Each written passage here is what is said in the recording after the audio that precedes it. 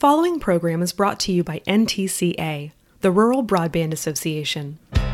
This is the Smart Rural Communities Podcast, conversations with communities bringing high-speed internet to small-town America, enhancing quality of life, jump-starting economic growth, improving education, and keeping rural Americans healthy.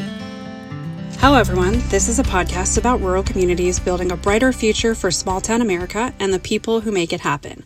I'm Laura Withers. We launched this podcast in February with the intent to produce one episode per month. In early March, the world changed, and our focus shifted from telling stories about rural communities using technology to helping rural Americans get and stay online during the COVID-19 pandemic. Today's March 31st, and I'm speaking to you from my home office in Virginia. It's week 3 of social distancing, and like a lot of you, I'm missing my family, friends, and coworkers. Our hearts are heavy with the daily reminders that life is fragile, and we're also finding new reasons to be grateful for our health and the vital connections that we've made possible, of course, by high-speed broadband. As the pandemic started to unfold, NTCA encouraged our small broadband provider members to share what they're doing to help their communities stay online. And more than 200 of them have signed the FCC's Keep Americans Connected pledge, committing to not terminate service because of customers' inability to pay, to waive late fees, and to open Wi-Fi hotspots to any American who needs them.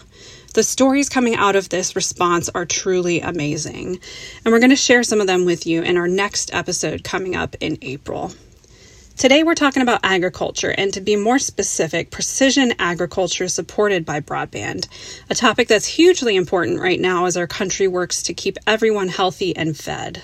Some of you may have been in Phoenix for the 2020 Rural Telecom Industry Meeting and Expo, or R-Time as we call it. More than 2,000 people attended that conference in February, and it was a joyful, hectic, and energizing event. One of my very favorite moments was seeing Jason Smith, General Manager of Rainbow Communications in Everest, Kansas, and Jeremy Olson, a local farmer served by Rainbow, talk about precision agriculture during a panel on the expo floor. Jeremy and Jason discussed the critical role broadband plays in things like livestock monitoring, and just after their presentation, we helped people virtually step inside a farming operation in Kansas through a virtual reality video on Oculus headsets. NTCA PR manager Carolyn just caught up with Jason and Jeremy during an interview at Our Time. We checked in with Jason recently, and he's doing well. He says he's working from home in his home office where every wall is painted purple for his favorite team, the Kansas State Wildcats. And he says he's been sticking to a normal routine and believes working from home is actually healthier for him as he's eating out less and sitting down for dinner with his family every night. Here's Carolyn. When you hear the word farm, it might conjure an image of a big red barn with a few cows grazing outside and a cornfield on the horizon. But the farms of today are not what they once were. Farming in America today is a complex and sophisticated operation that requires a robust broadband network to power everything from drones, live feed surveillance technology for livestock, real-time updates to the ag markets across the country, and so much more. Providing a robust connection to the farmers in his network is a key priority for Jason Smith and Rainbow Communications. We were located in northeast Kansas. We serve about 495 square miles, and we're 100% fiber to the premise. So we have fiber to every location within that. We serve approximately 1,500 locations in our service area. And, agriculture is probably one of the biggest industries we have in our area. In fact, if you, a lot of times in telecom, and we talk about our service areas, we talk about square miles and number of customers per square mile. But when you really break it down, and if we wanted to look at it from an ag standpoint, we actually serve 316,000 acres, and that's an 80% of its farm ground. And so in our serving area, and of that 80%, 179,000 of it's in cropland. So agriculture is a big part of our economy in our area, and in getting the broadband out so it can be used to help in precision agriculture efforts, is really big to us. As farmers turn more toward precision agriculture, a robust broadband connection from their network provider is key. Why? Because as Jason explains, farming is just not that simple. I grew up on a farm. my parents farmed, my grandparents farmed. I didn't choose that route. But I think about what the technology was then and now what it is. It's not simple. It's very technical. The amount of time it takes for a farmer to get even ready to go to the field is incredible.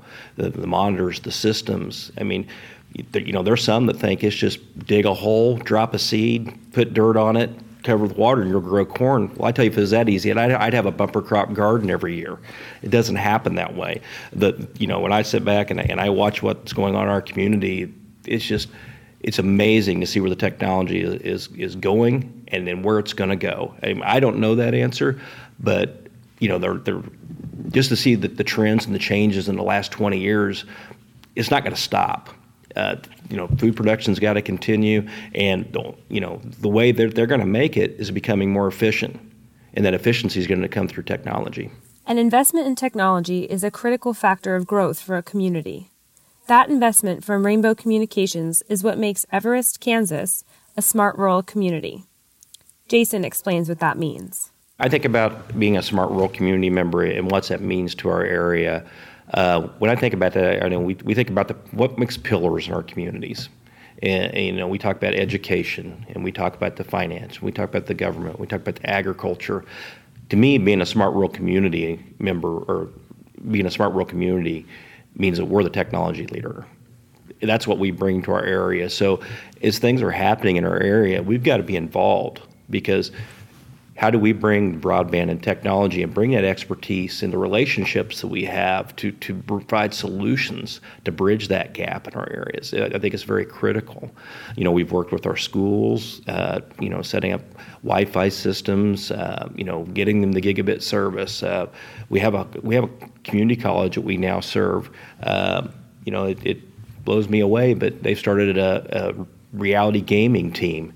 And, who would ever thought that? I don't know how the tickets sell for it, but hey, they have it, and it's growing like crazy. So, but being there and be able to provide them the service so they can do what they need to do to thrive in our rural communities, and actually, have something that's there that they can thrive. They can do their job there. They can live there if they want, raise their family and be part of that community. And so I think we're a vital part of making that happen. When the community thrives, it grows. Many rural communities in the last few decades experienced what some call a brain drain, when younger populations left their rural hometowns for the city or college and then never returned. But with a high-speed broadband network that connects young people just the same as in urban areas, Jason sees a shift in his smart rural community, especially among its farmers. I'm definitely seeing a younger crop of farmers coming back. I think we went through some times through the 80s and 90s, where we had consolidation of farms and farms got bigger, but I think some of that's kind of leveled out. And now we're seeing the next generation need to come along and take those operations over. And they're coming in different too. I mean, these guys are coming back from college with ag degrees. And we got agronomists. We got people come back with ag business degrees, animal science degrees. We're blessed in the state. We have a land grant university that has a great ag program. Has one of the only milling science colleges within or schools within in the United States. And so yes, we're seeing those guys come back and run these operations. And they're accustomed to technology, and they're implementing it, and they're using it in their decisions. So that's what I'm seeing. It's definitely been just a change, and I guess a natural change, I would say, more than anything. We meet one of those farmers now. Jeremy Olson is an agronomist at Peterson Seed and Service, and he tells us about his business in Hiawatha, Kansas.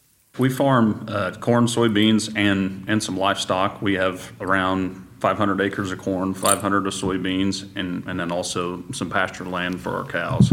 And then along those lines, I'm also a certified crop advisor or an agronomist for Peterson Seed and Service, and we manage and advise around 100,000 acres in northeast Kansas, southeast Nebraska. So I've kind of got the perspective from both being a producer and also from the crop advisor agronomist side. The business is a complex operation and requires a robust network to facilitate many of its transactions. Jeremy explains. I think to me, there's 4 different things that I guess come to mind on what we do. The first thing is the marketing side.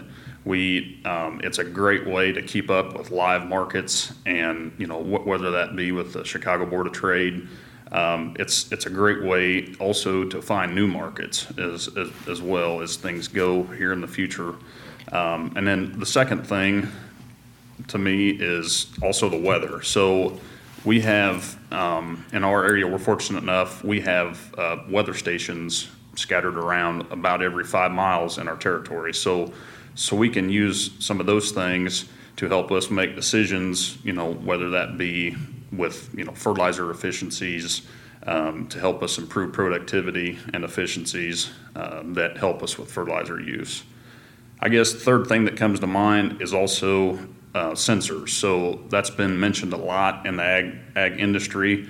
We're fortunate enough that we have this high-tech precision ag that we can have real imagery on all of our fields and view those changes within the field. So I think it's just great that we have that, and the ability to log in at our office or our home to view all of those changes and make those recommendations. From my standpoint as an agronomist, that's a very good thing that we have in our back pocket. And I guess the last thing is the equipment side of it, and also tie in software. So all of our software that we use currently is a cloud-based system. So what that means is the data is not stored on the hard drive. So it's stored up in a cloud that we need very high internet capabilities that will process a lot of this data.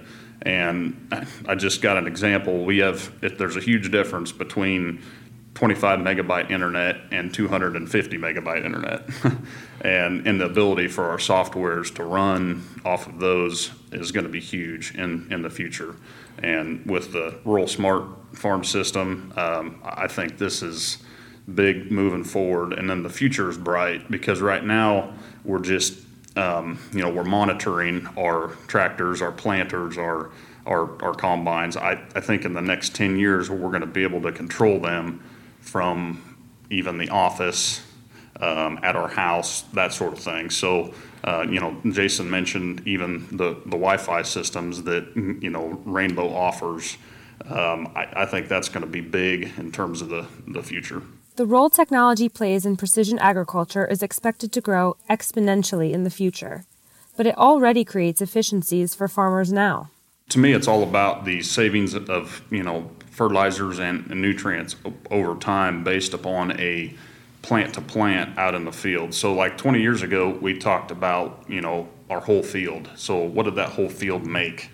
Now we're down to talking about individual plants and individual grids within that field. So we can manage every land change separately over time. And I think that's huge, and the ability to save and be more efficient with our fertilizers, and that's big in the agriculture industry. And being a certified crop advisor, the ability to monitor my customers' planters, combines, and fertilizer spreaders from the office is just incredible.